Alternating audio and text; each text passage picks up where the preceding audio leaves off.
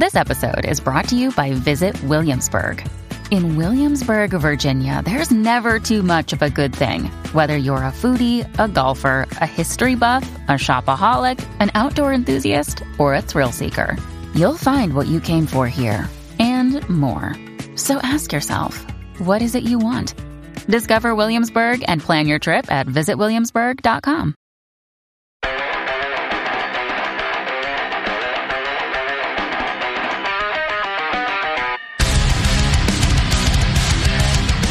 This is Undaunted Life, a Man's Podcast. I'm your host, Kyle Thompson. Let's get into it. All right, guys, before we get into the content of today's podcast, I want to go ahead and share something with you because something kind of interesting happened on Instagram. So this has nothing to do with the subject matter for today. So just bear with me for a little bit because I thought this was pretty cool. So typically when someone follows us on Instagram, so we're just at Undaunted Life on Instagram, I'll send them a message just, thanking them for following us and letting them know that we've got a devotional out there and we've got this podcast and we've got this all these things out there.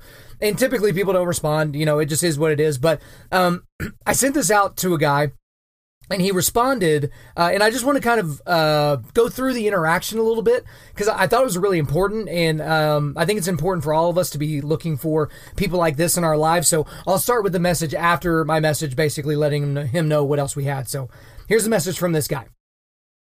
Awesome podcast, man. Listened to my first episode, Q&A, and really enjoyed it. I'm not Christian, but genuinely seeking God. So I thought that was interesting feedback from him. So I just sent him this message. If you don't mind me asking, why do you think you're seeking God? Okay. And this was his response, and it's somewhat lengthy, but I thought it was pretty telling. So he said, good question. Lots of things, but something just compels me to read and watch discussions around religion, the nature of God, what it all means, etc. When I try to ignore it and just keep on with life, I always end up picking up another book on faith because I just feel like something is missing. Life feels barren without a spiritual dimension too. While I believe in God, I throw questions around in my head a lot and so just end up sitting on the fence. So I end up being spiritual but not religious. He says this in quotation marks, spiritual but not religious, which isn't very satisfactory. Not sure if that makes sense or if I read your question right. Sometimes I do wonder, though, if it's just intellectual masturbation and I'm really just seeking novelty and a form of entertainment. But as I say, when I just park the whole thing and try to ignore it, I just can't. It's like I want God in my life, but I'm just not sure how to confidently do that. Okay? So this was my response to him. I said, you're right that being spiritual without being religious is faulty and not fulfilling. The entirety of humanity comes down to one thing. Was Jesus of Nazareth resurrected from the dead? Because if he was, he is worth our worship. There is so much evidence to suggest that that's exactly what happened. God is calling you home to him. The Holy Spirit is attracting you. Jesus came here to be your Savior. And this was his response back. That's a very powerful point that really focuses my perspective. I'm planning on visiting a local church in my area this weekend, so I'll let you know how it goes. Thank you very much for getting in touch. I appreciate you taking the time. And this guy lives in a small town in Australia. And gosh, I guess this just shows you the power of social media and an internet connection, you know what I mean? I mean, this is a guy that lives in a small town in Australia, a country that I visited once. I can't imagine that I visited his city. But here I am in Edmond, Oklahoma, recording this, and that's where I typed the message. And here we are interacting, talking about God, and I'm doing what I can to assist in bringing him closer to God. The Holy Spirit's attracting him, and Jesus is the one that saves him, but I'm just doing my best to be a conduit through which he may be able to experience him in an even deeper way. So, again, I just wanted to share that with you guys because if you get to the point where you feel like you don't have a really big voice, that no one's really listening to you, nothing that you post or talk about is important, seeing this message was really, really important for me and important for this ministry because I want to make sure that no matter what type of content we're putting out there, you never know who's paying attention. Even if you're just a dude with, 100 Facebook friends and, 15 LinkedIn connections or something like that, it really doesn't matter. You're having an impact on somebody and you literally never know when they're going to reach out to, ask you about God or ask you about Jesus, or you have no idea what the Holy Spirit has in store for that situation. So be on the lookout for those. So let's go ahead and get back into or start the content that we were going to be talking about today. So today, I've been excited for this podcast all year. This was one of our first podcast episodes last year when we were looking at different books. But with this episode, we are going to go through our favorite books of 2018. Okay. So if you go back to, I think it was episode two or three of this podcast, we talked about our favorite books of 2017. And so again, with that episode, we kind of addressed the elephant in the room from the very beginning, which is that most men don't read. And if you're still listening to this podcast, 54 episodes in or something like that, you know that that's not really an acceptable thing for you guys to do, that we're not just going to let you off the hook. Because at the end of the day, it's one of those things that for you as a man, you're not cultivating mental resilience if you're not reading. It's really as clear as that. So I don't want to belabor that point too much because I think you guys get it because, I'll repeat what I said last year. You think faster when you read. You retain more information if you practice that, which, obviously it does require practice. It's been proven that it helps fight Alzheimer's and dementia and other mental disabilities whenever you get into older age. Again, when we're talking about mental resilience, that is one of the easiest things that you can do. And I'm not saying that reading is easy. You're talking to a guy that reading does not come terribly naturally to. I'm not one of those people that was a kid that was just in the corner and wanted to curl up with a book and be left alone, right? I was the one that was being active and out there pushing and shoving and doing all that kind of stuff. I'm sure a lot of you that listen to this podcast are very similar to that. But the thing about it is this is where it comes for you guys that don't read. It's just excuses. And seriously, what is your excuse for not reading? Because there's not really a great excuse. I know a lot of really, really smart guys that have some margin in their lives and they'll read 0 or 1 or 2 books a year. And 1 or 2 is better than nothing, but most of the guys that I know that are in my circle of friends, kind of my extended circle of friends, read 0, which is pathetic. So again, this is another call to action for you guys. That if you're not reading, it's ridiculous. Hopefully after this podcast, you have some ideas of some books that you would want to read, and then we'll just kind of go from there, okay? So let me just go ahead and talk about this year's list. Man, this was a tough year for books. I just got to be honest. So I met my goal through that I wanted to do through the ministry and for myself to read 25 books. But man, this was a tough year for good books. There were so many books that I was really excited about reading this year. And I read a lot of those and most of them were disappointing. And there were some books that I was really excited to read that I even talked about on last year's episode that I didn't even get to. And we'll talk more about that a little bit later. But gosh, around the 6-month mark, maybe around June or July, I was like, man, what's going on? Maybe it's me. Maybe I'm picking the wrong books or things just aren't landing. Am I stupid? I just didn't know, but I'm just like, okay, I'm convinced the second half of the year, it's going to get better. I'm going to read better books and this is going to be awesome. And it never really happened. I haven't really done this for that long in terms of reading this many books, but I've never had a year this bad for reading books. And so that's not to say anything about the list of books that I'm going to talk about in terms of our favorite books of 2018, because the books are all quality and I think you should read all of them. But it was just really tough, and I hope that 2019 is much, much better. And you'll have something to do with that because hopefully you can suggest some books to me that won't leave me disappointed. But one thing that I will go ahead and bring up again, not all of these books were released in 2018. So a lot of these end of the year, best books of the year, best this of the year, it's all books that were released in that year. That's not the way that I do things, because if you're like me, again, reading 25 to 30 books a year, I'm not reading 100, 150 books a year. So I try to maximize, again, I didn't do a very good job this year, but I try to maximize the amount of good content that I'm taking in. And so if I'm not taking in good content, I'm just wasting time. And I'm one of those guys that even if I'm a quarter of the way through the book and I know it sucks, I have to finish it. It's just, I think I've not finished a book once or twice in my life. So again, not all of these books were released in 2018. Some of them were released a considerable amount of time ago, but they were just books that I took down this year. Some of these are on the Undaunted Life book list. So if you've been on our website, if you just go to undaunted.life/book list, it's 100 books that every modern Christian man should read. So some of these are actually on there, which is nice. But the thing about it is a lot of people do like a countdown, like, okay, here's my top 10, going from 10 down to 1 or something like that. That's not how we do that. We basically do random categories. So the best books that we read this year, we wanted to look at just different categories and why they would be important to you. So these are not in any order, but I will tell you that the last 2 books that I'm going to tell you about are the worst and best books subsequently that I read this year. And so that'll be there at the end, but there's really no order or flow to the 8 that I'm going to be talking about before that. But without further ado, let's go ahead and get into the top books of 2018. And the first book we are calling the most interesting book that I read this year, and that is The Book of Man, Readings on the Path to Manhood. And so this is by William J. Bennett. And so with most of these books, guys, I'm going to read through the description because a lot of times it's hard to kind of encapsulate what was happening in the book.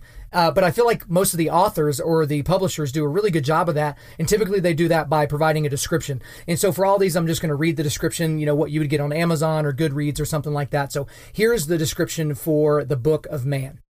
Raising up men has never been easy, but today it seems particularly tough. The young and old need heroes to embody the eternal qualities of manhood: honor, duty, valor, and integrity. In the Book of Man, William J. Bennett points the way, offering a positive, encouraging, uplifting, realizable idea of manhood, redolent of history and human nature, and practical for contemporary life. Using profiles, stories, letters, poems, essays, historical vignettes, and myths to bring his subject to life, the Book of Man defines what a man should be, how he should live, and what he should aspire in several key areas of life: war, work, leisure, and more. Whether we take up the sword, the plow, the ball, the gavel, our children, or our Bibles, says Bennett, we must always do it like the men we were called to be. The Book of Man shows us how. So, guys, if you're familiar with this book, perhaps it's because you've been listening to this podcast for a while, because I did a whole podcast episode on this book. So this was episode 7 of this podcast. And so I would go back if you want a more in-depth look at this book, because I did take a much deeper dive than what I'm going to do in this podcast. But for us, why it was the most interesting book this year is because it was so exhaustive, right? Because it said it right there in the description. There are profiles, stories, letters, poems, essays, historical vignettes, and myths. And so there's something for everyone in this book. It's even calling it a book. It's more of a compendium of knowledge on manhood. I think that's very, very important for most people to read. I had a guy message me from another ministry saying, he got it as a gift for his boss or a buddy of his or something like that, because you really can't read through this entire book and be like, well, I didn't get anything out of that. I mean, there's literally something for everybody. There's no excuses why guys wouldn't like this book. But I am going to read you my favorite quote from this book. And so this is from the first section of the book, which is Man in War. John Stuart Mill, the British philosopher, said, "War is an ugly thing, but not the ugliest of things. The decayed and degraded state of moral and patriotic feeling, which thinks that nothing is worth war, is much worse. A man who has nothing for which he is willing to fight, nothing which is more important than his own personal safety, is a miserable creature and has no chance of being free unless made and kept so by the exertions of better men than himself." I mean, that is not just one of my favorite quotes from that book. That's probably one of my favorite quotes ever. So again, I don't know that I ever would have ran across that quote if I had not read that. But again, the most interesting book that we read this year, The Book of Man, Readings on the Path to Manhood.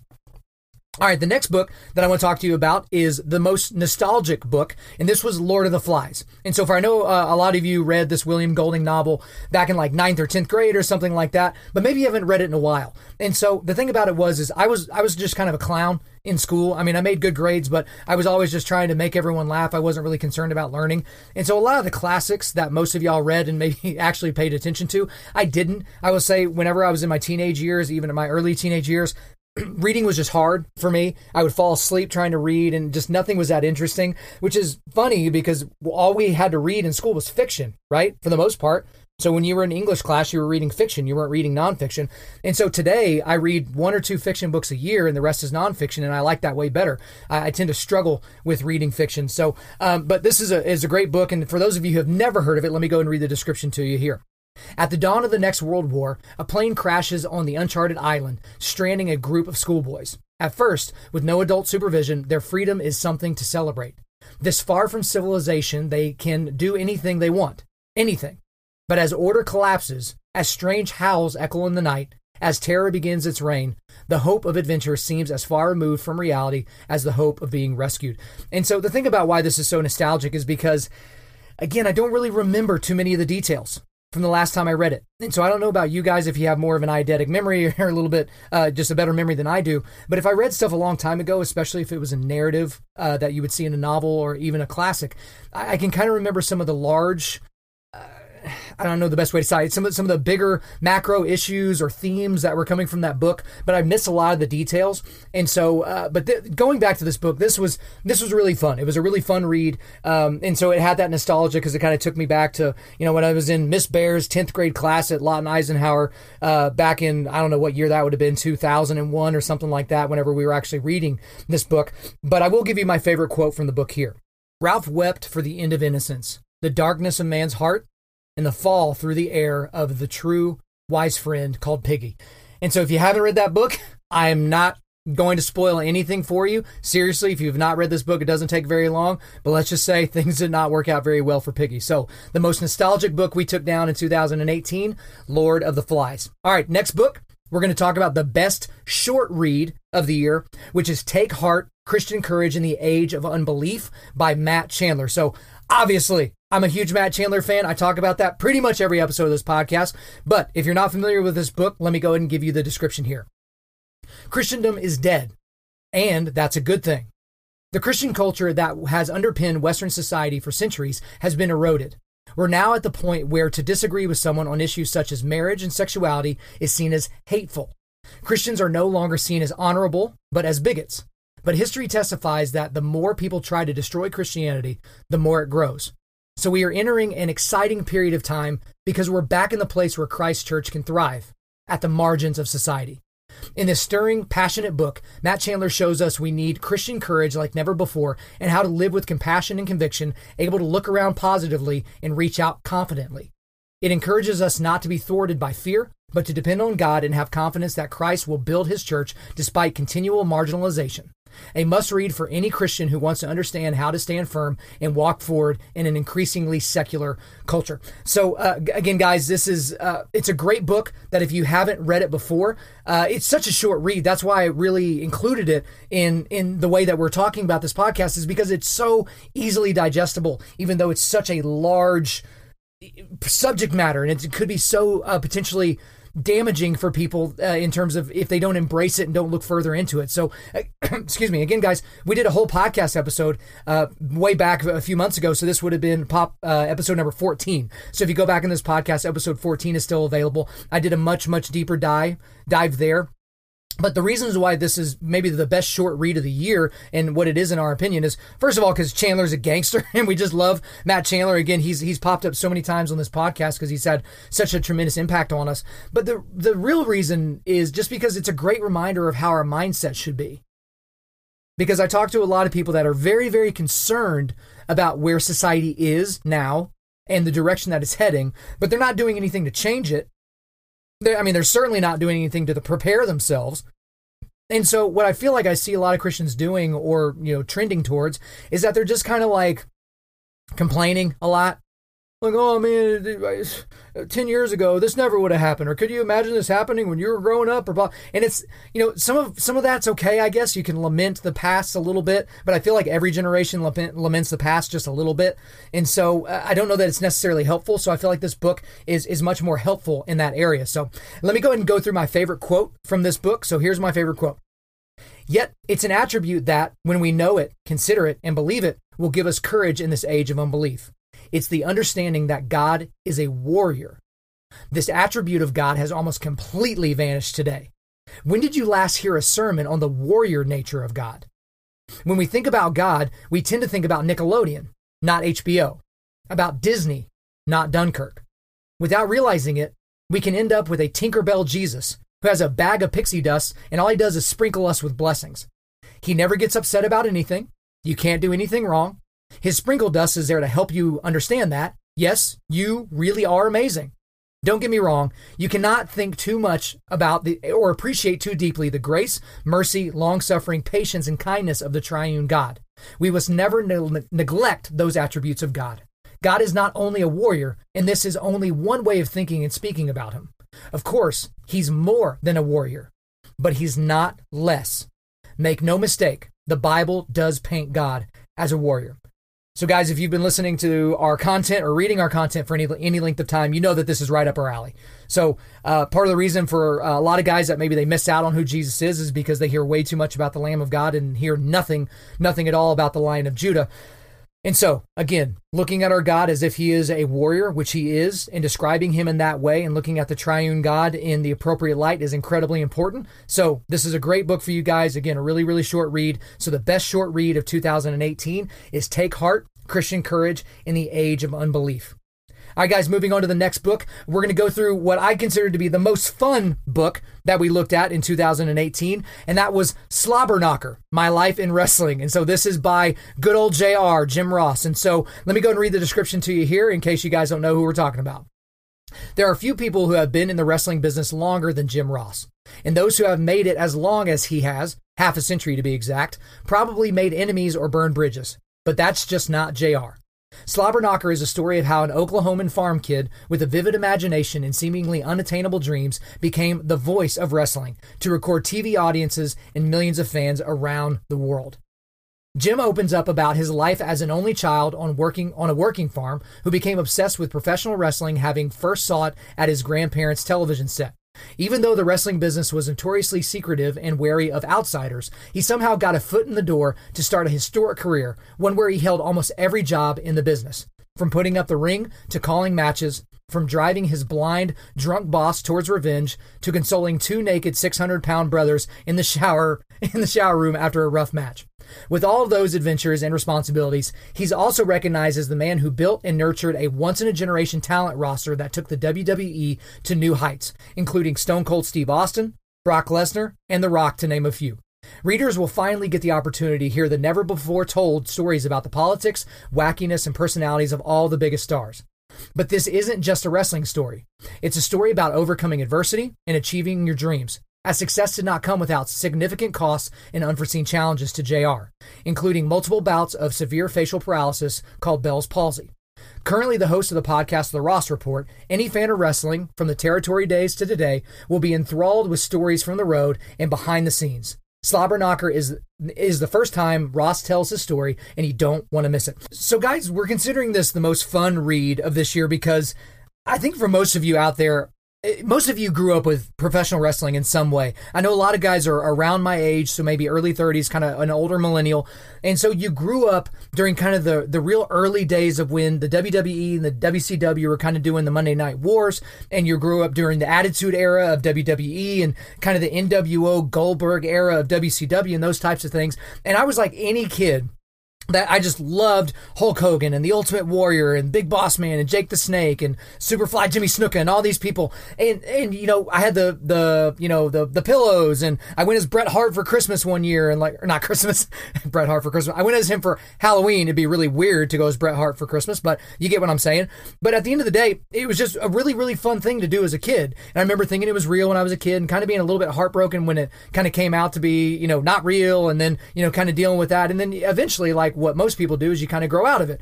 So I remember in college, I hadn't watched wrestling in probably a decade, but there was a pay-per-view that was coming to what was then the Ford Center in Oklahoma City, and I had a buddy that asked me if I wanted to go, and I was just like, yeah, that's exactly what I want to do. So I got to see Ric Flair wrestle. I got to see a cage match. Got to see Kurt Angle kind of fight in the championship, the main event, and all that kind of stuff. So it was really, really fun.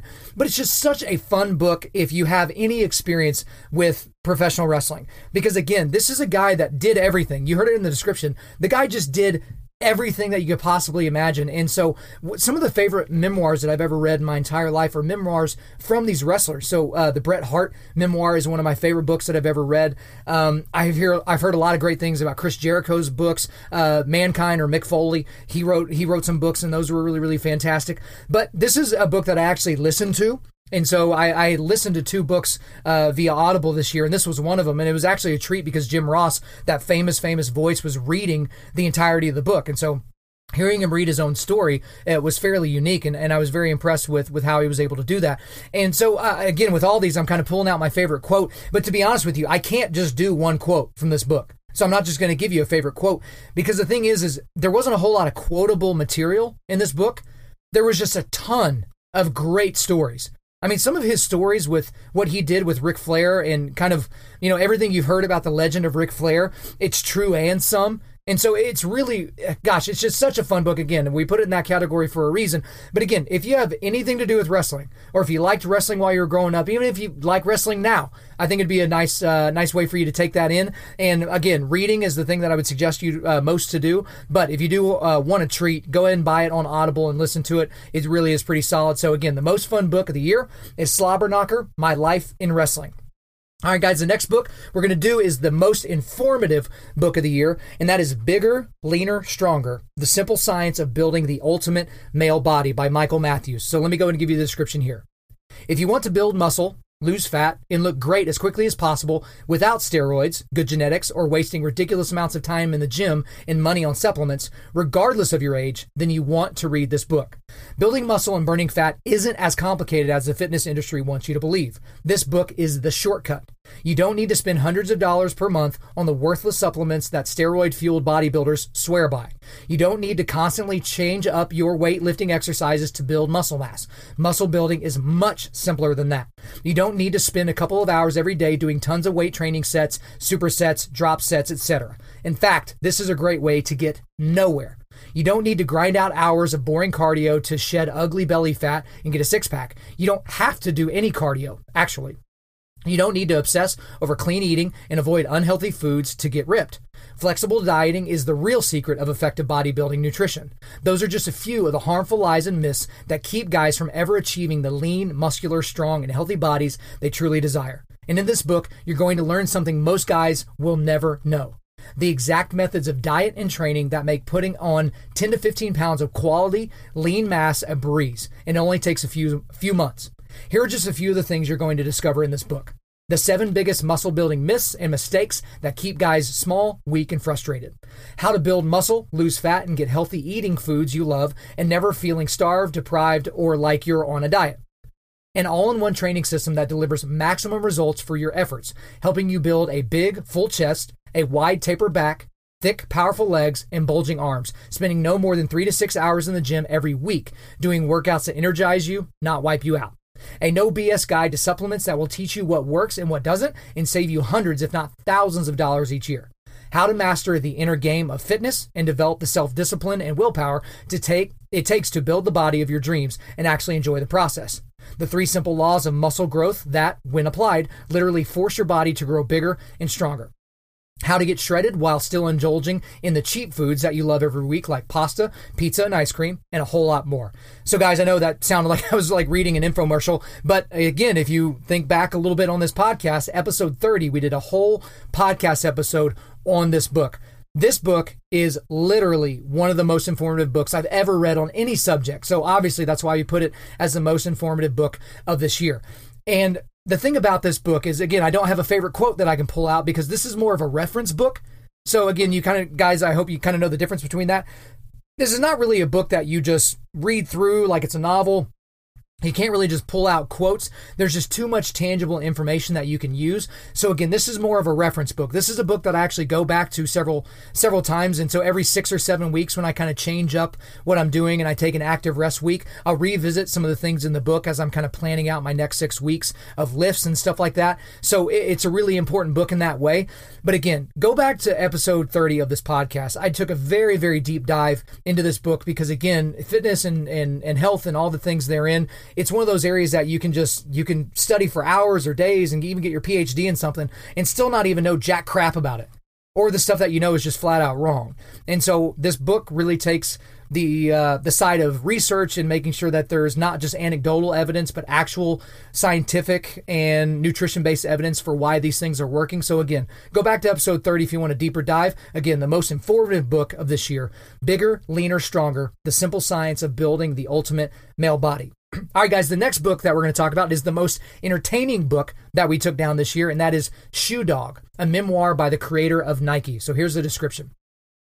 In this instant and tenacious bestseller, Nike founder and board chairman Phil Knight offers a rare and revealing look at the notoriously media-shy man behind the swoosh, illuminating his company's early days as an intrepid startup and its evolution into one of the world's most iconic, game-changing, and profitable brands. Bill Gates named Shoe Dog one of his favorite books of 2016 and called it an amazing tale, a refreshingly honest reminder of what the path to business success really looks like. It's a messy, perilous, and chaotic journey riddled with mistakes, endless struggles, and sacrifice. Phil Knight opens up in ways few CEOs are willing to do. Fresh out of business school, Phil Knight borrowed $50 from his father and launched a company with one simple mission: import high-quality, low-cost running shoes from Japan. Selling the shoes from the trunk of his car in 1963, Knight grossed $8,000 that first year. Today, Nike's annual sales top $30 billion. In this age of startups, Knight's Nike is the gold standard, and its swoosh is one of the few icons instantly recognized in every corner of the world. But Knight, the man behind the swoosh, has always been a mystery. In Shoe Dog, he tells his story at last. At 24, Knight decides that rather than work for a big corporation, he will create something all his own. New, dynamic, different. He details the many risks he's encountered, the crushing setbacks, the ruthless competitors, and hostile bankers, as well as his many thrilling triumphs. Above all, he recalls the relationship that formed at the heart and soul of Nike with his former track coach, their irascible and charismatic Bill Bowerman, and with his first employees, a ragtag group of misfits and savants who quickly became a band of swoosh-crazed brothers. Together, harnessing the electrifying power of a bold vision and a shared belief in the transformative power of sports, they created a brand and a culture that changed everything. So why this was the most entertaining book that I took in this year, this was actually another one of those books that we're looking at. It was one of 3 books, actually. I think I misspoke earlier when I said I had 2 audiobooks. This is one that I actually listened to when my wife and I were on a camping trip in Colorado. So we actually listened to this together because at the time we considered ourselves a Nike family and had always been kind of interested in the mystery man, Phil Knight, and the thing that he had done. And so this was a very compelling book for us. Phil Knight read the introduction to the book, but I don't think he didn't read the rest of it. He just read the introduction, so it wasn't as compelling as if he had read it, but it was pleasing enough. But it was so entertaining because everyone knows Nike. Again, it is one of those few brands that is recognized around the world. I mean, think about the logos that are recognizable to any culture. Coca-Cola, Apple, Nike, that may be it. Adidas, those are the brands that we're looking at across the world where it's like anybody anywhere in the world knows what that is. They know what the swoosh means. And so hearing about some of the ways that these things unfolded, because we look at it now and it's like, okay, the guy's a billionaire multiple times over. He's been relatively free from any type of chaos or criticism. I mean, Nike's had their fair share of criticism in a lot of ways, and a lot of that is fair, especially here lately with their handling of the Colin Kaepernick situation. But the thing the reason why it was most entertaining is because you don't really get to see this deep of a dive, and you don't really see a lot of CEOs and memoirs self-deprecating. That's something that I've noticed, that they were always the guy in the know. That's what it seems like. Like they were always in a world where things could have gone a whole lot better, but if people had only known from the beginning how good that they were and how much smart they were. But this is a guy that's just like, dude, I had no freaking idea. Like I had no clue whatsoever what was going on, and so I really did enjoy that. But I will say this, the most disappointing thing about this book was the number one thing that I was looking forward to reading it for, and that was I wanted to hear the story about Michael Jordan.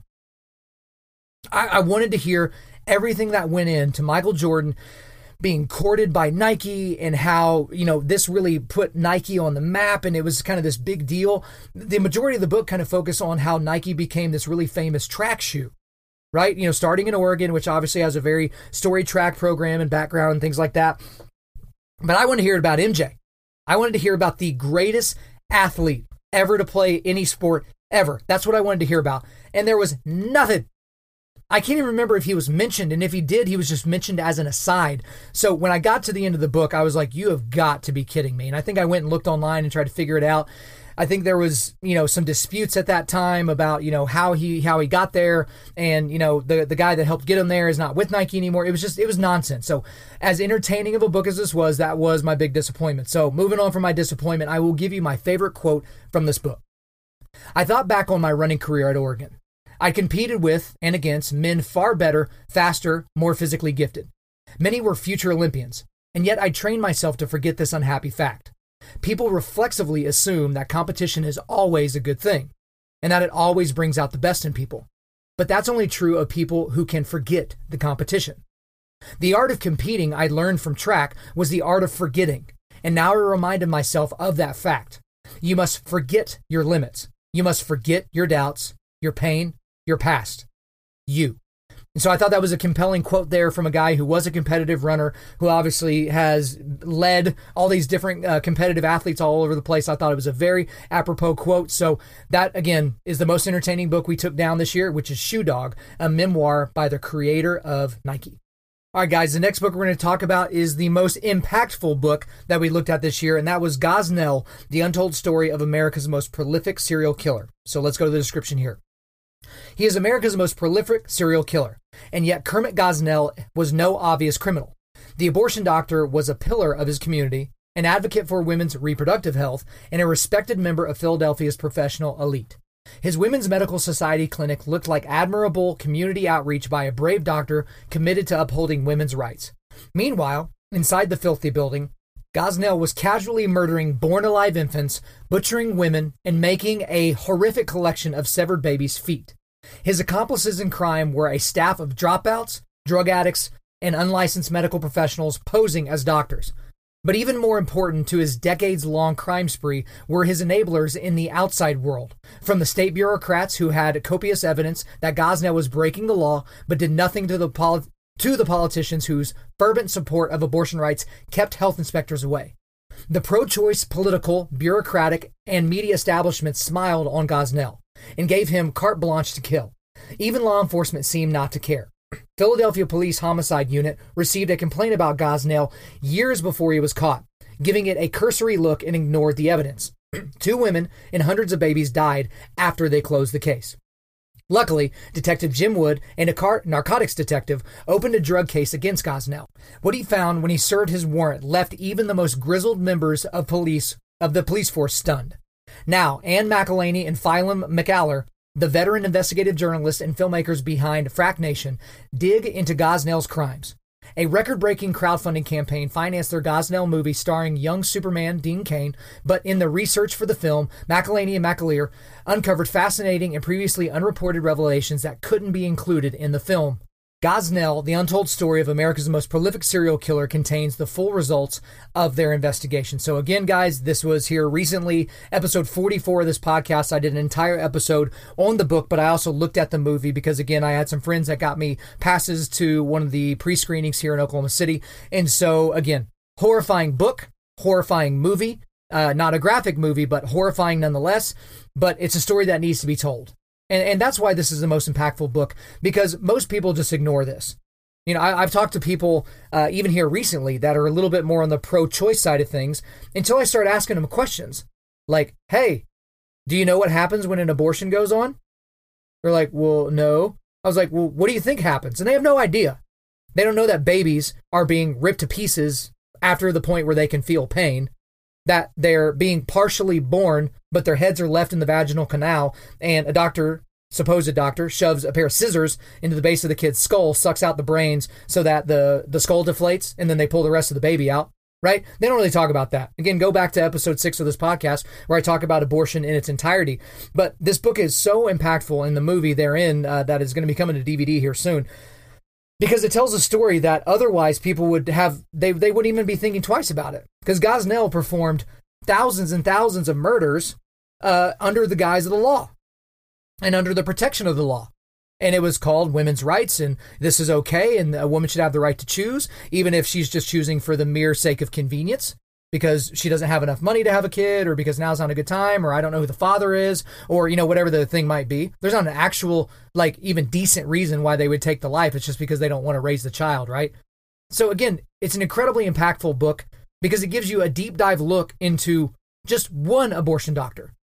And again, this guy's case might sound extreme, and to a certain degree it is. He was basically inducing birth. These women were giving live birth to babies that were, you know, they were babies before they passed the vaginal canal, and they're certainly babies after they passed the vaginal canal, and he was snipping their necks. So these would be babies that would be crying, moving, and he would snip their necks while they were alive. So he was murdering these babies. Now, he was convicted, I think, on 7 counts of that, but there's no telling how many hundreds, if not thousands of times he had done that. But again, you have to ask yourself, would we be freaking out if this had taken place inside the vaginal canal or in the womb? Would we have made a big deal about this? Why do we consider one murder and not the other?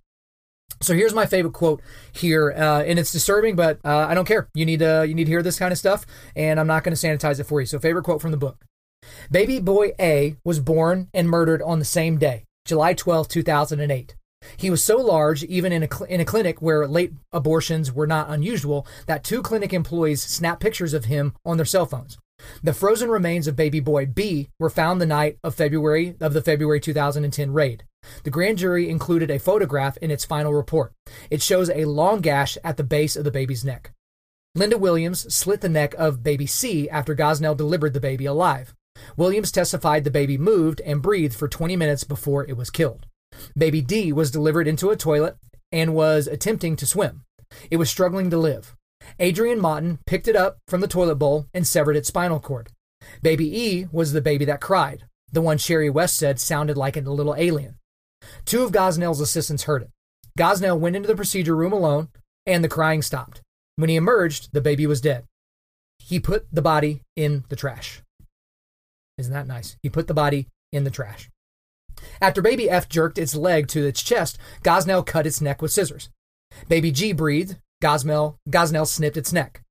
The two cases of infanticide involved two babies discovered frozen in containers during the February 2010 raid. The first, a 28-week-old boy, had a surgical incision at the base of the neck. The medical examiner found that the baby had been viable. The second was a 26-week-old girl the medical examiner also determined to be viable. Her remains had been frozen in a distilled water jug. So again, those were the babies, and there was one woman that he was convicted of murdering, but those are the babies that he had murdered. And again, we go back to that same question that we just talked about earlier. Why is this such a big deal in the society where we live? After decades and decades of Roe v. Wade, why in the world is this a big deal? Perhaps because these are human lives and they're worth our protection. Okay? Most impactful book that we took down this year, Gosnell, The Untold Story of America's Most Prolific Serial Killer. All right, guys, next book, we're going to look at the most relevant book that we took down this year, and that's Way of the Wolf, Straight Line Selling, Master the Art of Persuasion, Influence, and Success by Jordan Belfort. So let me give you the description here. Jordan Belfort, immortalized by Leonardo DiCaprio in the hit movie The Wolf of Wall Street, reveals the step-by-step sales and persuasion system proven to turn anyone into a sales-closing, money-earning rock star. For the first time ever, Jordan Belfort opens his playbook and gives readers access to his exclusive step-by-step system, the same system he used to create massive wealth for himself, his clients, and his sales teams. Until now, this revolutionary program was only available through Jordan's $1,997 online training. Now, in The Way of the Wolf, Belfort is ready to unleash the power of persuasion to a whole new generation of readers, revealing how anyone can bounce back from devastating setbacks, master the art of persuasion, and build wealth. Every technique, every strategy, and every tip has been tested and proven to work in real-life situations. Written in his own inimitable voice, Way of the Wolf cracks the code on how to persuade anyone to do anything, and coaches readers, regardless of age, education, or skill level, to be a master salesperson, negotiator, closer, entrepreneur, or speaker.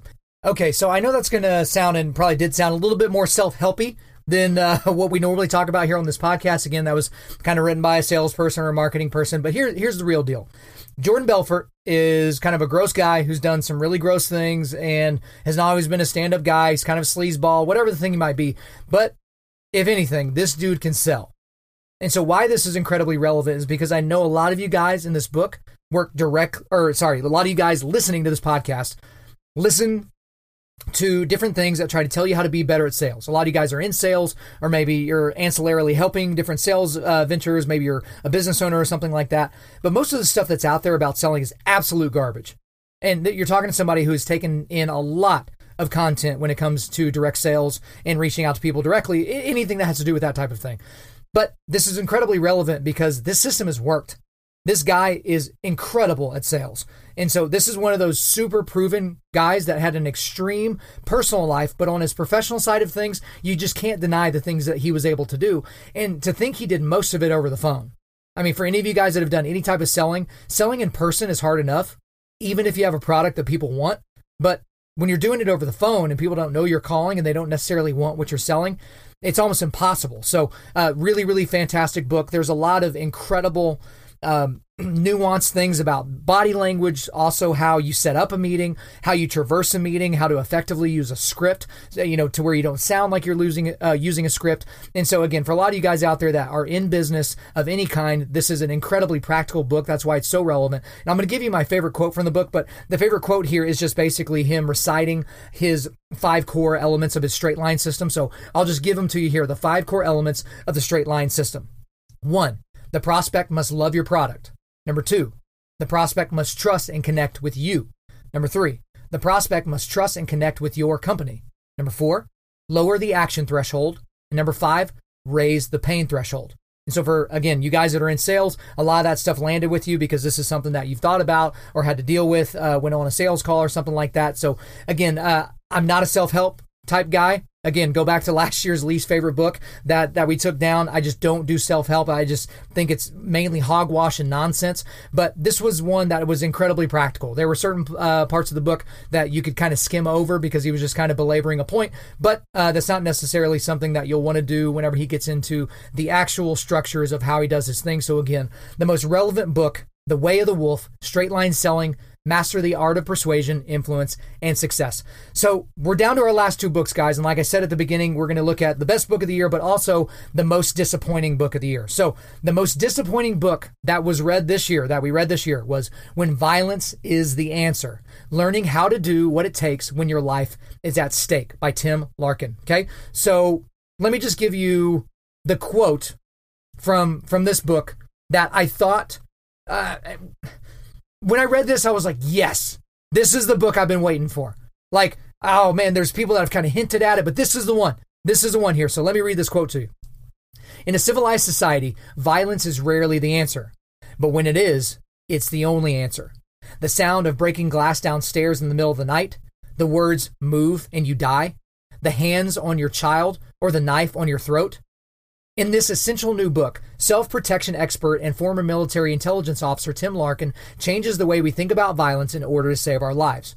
By deconstructing our assumptions about violence, its morality, its functions in modern society, how it actually works, Larkin unlocks the shackles of our own taboos and arms us with what we need to know to prevent, prepare for, and survive the unthinkable event of life or death violence. Through a series of harrowing true life stories, Larkin demonstrates that violence is a tool equally effective in the hands of the bad guy or the good guy. That the person who acts first, fastest, and with full force of their body is the one who survives. And that each and every one of us is capable of being that person when our lives are at stake. An indispensable resource, When Violence is the Answer, will remain with you long after you finish listening and as the bedrock of your self-protection skills and knowledge. So I was like, yes, man, I was so excited. Like I talked about this at the end of last year's podcast. I think I did like the top 10 books that I was looking forward most to reading the next year. And this was one of them. And to be honest with you, I had started reading another book and I stopped reading that one so I could start reading this one. It was the first book that I took in this year. And I was so let down, like mega let down. And the reason is because even though there's quotes like that in there that I certainly agree with the sheepdog lifestyle and preparing yourself to be effectively violent if need be, being an advocate of martial arts, jiu-jitsu, of concealed carry and knowing how to use multiple weapon systems and, being aware, being left of bang, whatever the thing was. This book was mainly bullshito. And I think some of you out there know exactly what I mean. So most of the things that he said were just kind of nonsense. It was almost a little bit bait and switchy. It was like this guy couldn't think of enough things to fill up a multiple hundreds page book that he just started kind of making up stuff or saying things that weren't practical and wouldn't actually work. And again, he set himself up as an authority because of his background, but it just didn't seem to ring true. And the thing, guys, is I would love to be able to point to one section of the book where it's like, all right, this is where I went off the rails. This is where he's definitely wrong. But to be honest with you, there just wasn't an opportunity for that. There were too many examples. And so under no circumstances whatsoever would I suggest that any of you read this book. And I know just in telling you that, some of you are like, well, I think I'm going to read it now. I get how it works with most guys. But again, this is the big thing for you guys, that this is an important concept, but this wasn't the book to do that. This wasn't the book to help you understand what to do. If you're going to read any book in this space, read on combat and then just move on with your day, right? I think we talked about that one last week, or not last week, in the last podcast from last year, because that's such an incredible book, and that's a book that is actually timeless. This is, for the most part, garbage. And so, again, please do not read this book. It's just absolute hot trash. Do not read it. So here we go, guys. We've made it all the way to the end. We've talked about 9 previous books, 8 of which are awesome, 1 of which is terrible. But we're getting down to the favorite book of 2018. And this is not going to be a surprise to most of you, but here's our favorite book of 2018. 12 Rules for Life, An Antidote to Chaos by Jordan B. Peterson. Here's the description. What does everyone in the modern world need to know? Renowned psychologist Jordan B. Peterson's answer to this most difficult of questions uniquely combines the hard-won truths of ancient tradition with the stunning revelations of cutting-edge scientific research. Humorous, surprising, and informative, Dr. Peterson tells us why skateboarding boys and girls must be left alone, what terrible fate awaits those who criticize too easily, and why you should always pet a cat when you meet one on the street. What does the nervous system of the lowly lobster have to tell us about standing up straight with our shoulders back and about success in life? Why did ancient Egyptians worship the capacity to pay careful attention as the highest of gods? What dreadful paths do people tread when they become resentful, arrogant, and vengeful? Dr. Peterson's journey, broadly discussing discipline, freedom, adventure, and responsibility, distilling the world's wisdom into 12 practical and profound rules for life. 12 Rules for Life shatters the modern commonplaces of science, faith, and human nature while transforming the ennobling the mind and spirit of its readers. So again, guys, whole podcast episode done on this book. It was episode number 17 of this podcast, so go back there if you want a little bit more of a deep dive. But I actually took this book in twice this year. So I read it the first time, and then there was a group of guys, my jiu-jitsu guys, that get together on Sunday nights at the Forge in Edmond, Oklahoma. We did this one, and so the second time I actually listened to it. So as is normal, whenever the author actually reads the book, Jordan Peterson read this book and it was a treat. It was actually fantastic to hear him read the book. You actually hear him get very emotional at different times while he was recording the some of the sections of the book. And you could just tell it's because of how much the material meant to him. So for a lot of people, it's really important for us to know and to realize why a book like this would be so unbelievably important. And it's because for the most part, we just ignore things that are this important, like the things that we're looking at in this book. And again, I know a lot of you guys, well, maybe not a lot of you guys, but I know some of you guys out there that listen to this podcast, you're not huge fans of Jordan Peterson. Some of you don't like his theology. Some of you don't even think he should talk on theology. You don't think the fact that, he talked about the Bible was a good thing because he's not exactly someone who considers himself a theist. Like, I get the thing, but this is one of those books that is a book that you could literally read every single year and get something different out of it. I mean, just listening to a group of about, a dozen to 15 guys talk about this book over, it took us about 3 months as a group to kind of go through it. There's such dense material that the stuff that you got from it is just completely new to the other guy. They're like, wait, you got that? Like, man, I didn't get that at all.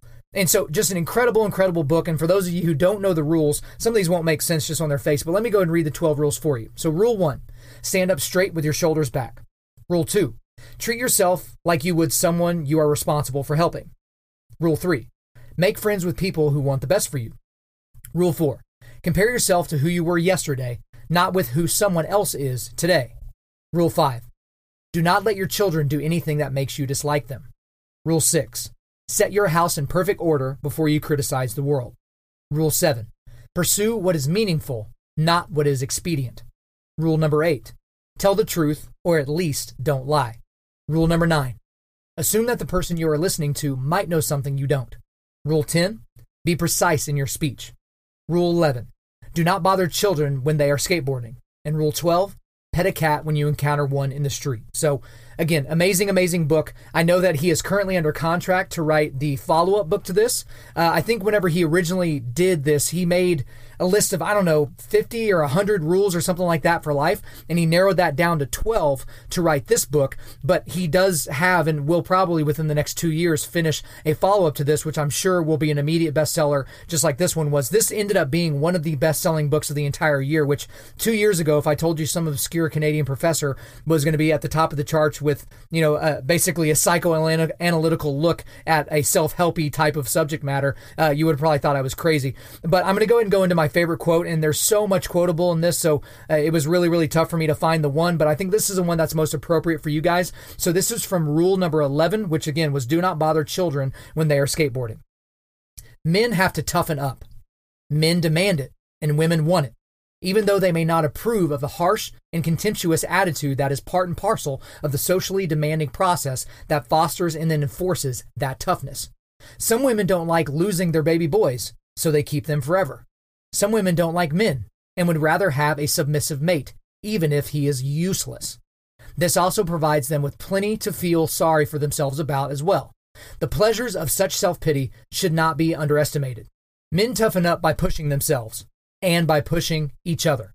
So again, guys, our favorite book of 2018, and it was our favorite by a mile, 12 Rules for Life, an Antidote to Chaos. So guys, whenever we were looking at 2018, if y'all remember, back in 2017, I gave you what the next 10 books that I wanted to read. And so the thing was, is I didn't get to a lot of those books. And again, I didn't have a very good reading year this year when it came to the content that I thought was awesome. But what I wanted to do for you here is, let's just say, by some stretch of the imagination, none of those previous 10 books that we talked about, or the 9 that I'm actually suggesting that you read, actually seemed interesting to you. But let's just assume that none of those things just really hit the spot for you and made you want to move off your butt, get on Amazon and buy it, or go to the bookstore and get it, or get it on, iBooks or whatever. I'm going to basically give you, I think it's a few dozen in totality, books that we're looking at reading maybe in the next year, over the next several years, but these are books that are timeless. And so the first few were actually on last year's list, so you'll recognize some of them. But these are a lot of books that we're interested in reading and interested in looking at further. And so I'm not going to get into a long description of each. I'm just going to say them. And of course, I'll provide the links to them later so you can look at the descriptions for yourselves. So here we go. The first is The Gulag Archipelago by Alexander Solzhenitsyn. So again, if you listen to Jordan Peterson, he can't talk for 2 minutes without mentioning the Gulag Archipelago. And so I actually just bought that recently, so I will be taking that down early next year. Another one is Ego is the Enemy by Ryan Holiday. I'm actually in the middle of reading that right now. The Rise of Theodore Roosevelt by Edmund Morris. That was on last year's list. Endurance, Shackleton's Incredible Voyage. Good grief. Shackleton's Incredible Voyage. Boom, nailed it. By Alfred Lansing. The next one is 5 Proofs of the Existence of God by Edward Fesser. So this is a book that I'm really disappointed is not in an iBook format. So this is one that I'll probably have to purchase an actual hard copy. The next one is Professor in the Cage, Why Men Fight and Why We Like to Watch by Jonathan Goschel. The next is The Dichotomy of Leadership, Balancing the Challenges of Extreme Ownership to Lead and Win. That's by one of our favorites, Jocko Willink and Leif Bavin. This is the follow-up to Extreme Ownership. Next book, God in the Transgender Debate by Andrew T. Walker. Very excited about that one. The next one, Slave, The Hidden Truth About Your Identity in Christ by John MacArthur. That'll actually be my first foray into John MacArthur materials. It's kind of one of those things where when you have an author that's written so many books, you're like, okay, where do you start? So where I'm starting is the book that costs $3.99. So that's why I'm going to be reading that one. Next book, Can't Hurt Me, Master Your Mind and Defy the Odds by David Goggins. So if you're a Joe Rogan Experience podcast listener, Dave Goggins has been on there a couple of different times, former Navy SEAL, extreme marathoner, ultra marathoner thing. Anyway, just all around crazy person. The next one is The Gagging of God by D.A. Carson. After that, the Francis Chan Collection, Crazy Love, Forgotten God, Erasing Hell, and Multiply. You like that little Southern twang you got there on Hail, Erasing Hail. But the big one I want to read from that is Crazy Love, just because everybody on the planet that claims to be a Christian has read Crazy Love by Francis Chan. But I actually bought this book with actually 4 of those books in there, so I'll be reading those. The next is The Moral Case for Fossil Fuels by Alex Epstein. The next is Liberty and Tyranny, A Conservative Manifesto by Mark Levin. The next is The Red Circle, My Life in the Navy SEAL Sniper Corps and How I Trained America's Deadliest Marksman by Brandon Webb. I'm very excited about that book, and the main reason is because some of my favorite books and some of just the most entertaining books for me to read are modern military memoirs. For whatever reason, it's harder for me to get into Vietnam memoirs or stories from Korea or World War II or World War I, any of that kind of stuff, Revolutionary War even, Civil War. But I'm really, really interested in the things that have gone on in Iraq and Afghanistan. For whatever reason, I feel a deeper connection to that, so I'll be taking that one down. The next is Never Split the Difference, Negotiating as If Your Life Depended on It by Chris Voss. The next is Discrimination and Disparities by Thomas Sowell. So if you don't know who Thomas Sowell is, he's one of the foremost financial analyst type individuals. He's just an amazing mind when it comes to finance and the economy, but also he does a lot of database information. This guy's been famous for a very, very long time, but sometimes his content is not seen as terribly accessible. So that'll be my first foray into Thomas Sowell. The next book is Ordinary Men, Reserve Police Battalion 101 and the Final Solution in Poland by Christopher R. Browning. The next is A Tale of Three Kings, A Study in Brokenness by Gene Edwards. The next is Boys Adrift, The 5 Factors Driving the Growing Epidemic of Unmotivated Boys and Underachieving Young Men by Leonard Sachs. So for all you dads of sons out there, that's probably going to be a good one for you. The next, On Guard, Defending Your Faith with Reason and Precision by William Lane Craig. The next is Darwin's Doubt, The Explosive Origin of Animal Life and the Case for Intelligent Design by Stephen C. Meyer. The next, The Diversity Delusion, How Race and Gender Pandering Corrupt the University and Undermine Our Culture by Heather McDonald. The next is Iron John, a book about men by Robert Bly. The next is Evidence That Demands a Verdict, Life-Changing Truth for a Skeptical World by Josh McDowell. The next is Genesis and the Big Bang, The Discovery of Harmony Between Modern Science and the Bible by Gerald Schroeder. The next is The Arm, Inside the Billion-Dollar Mystery of the Most Valuable Commodity in Sports by Jeff Passan. So obviously for you baseball guys out there, that'll be a good one for you. Next, Understanding Gender Dysphoria, Navigating Transgender Issues in a Changing Culture by Mark A. Yarhouse. The next is Martin Luther, The Man Who Rediscovered God and Changed the World by Aaron Metaxas. He also wrote the devotional on, Bonhoeffer. I literally almost forgot it, but he wrote that really long biography of Bonhoeffer, so I'm excited for that one. The next one is Empire of the Summer Moon, Quanah Parker and the Rise of the and Fall of the Comanches, the Most Powerful Indian Tribe in American History by S.C. Gwynn. The Church in Babylon, Heeding the Call to be Light in the Darkness by Erwin W. Lutzer and Ed Stetzer.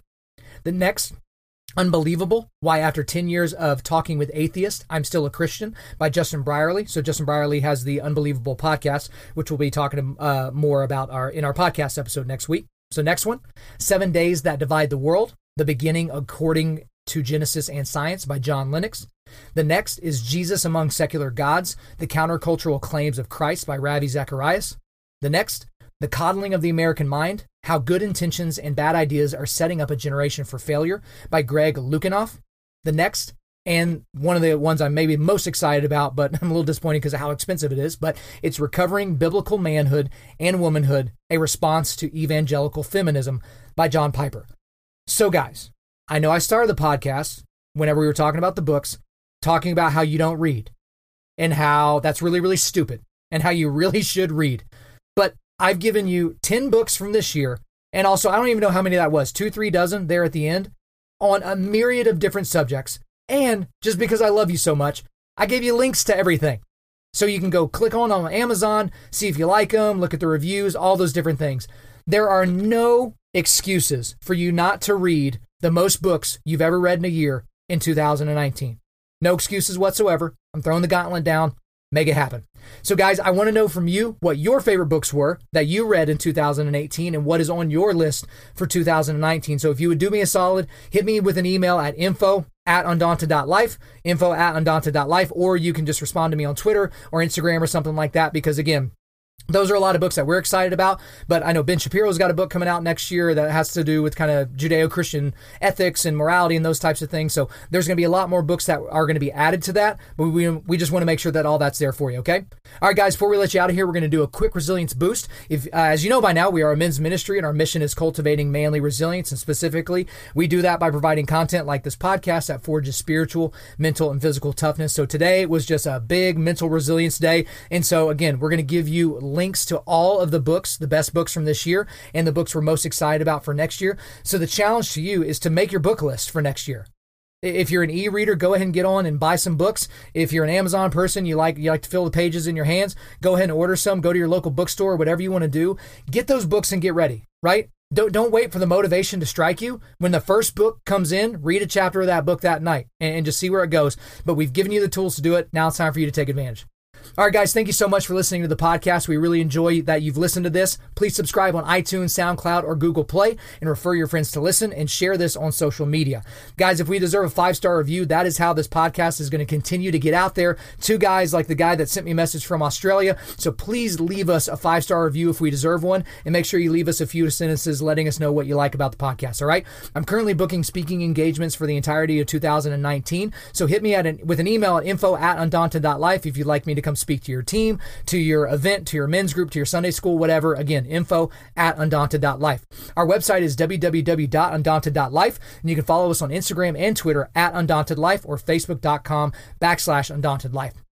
Check out our free devotionals on the YouVersion Bible app. Just search Undaunted Life under plans. And as always, we want to thank the band August Burns Red for allowing us to use their entire music library for our content. The intro-outro track on this podcast is their song King of Sorrow, which is off their latest record entitled Phantom Anthem. The links to this are in the description. I'm your host, Kyle Thompson. Remember, keep cultivating manly resilience. Keep forging spiritual, mental, and physical toughness. keep seeking the Lion of Judah.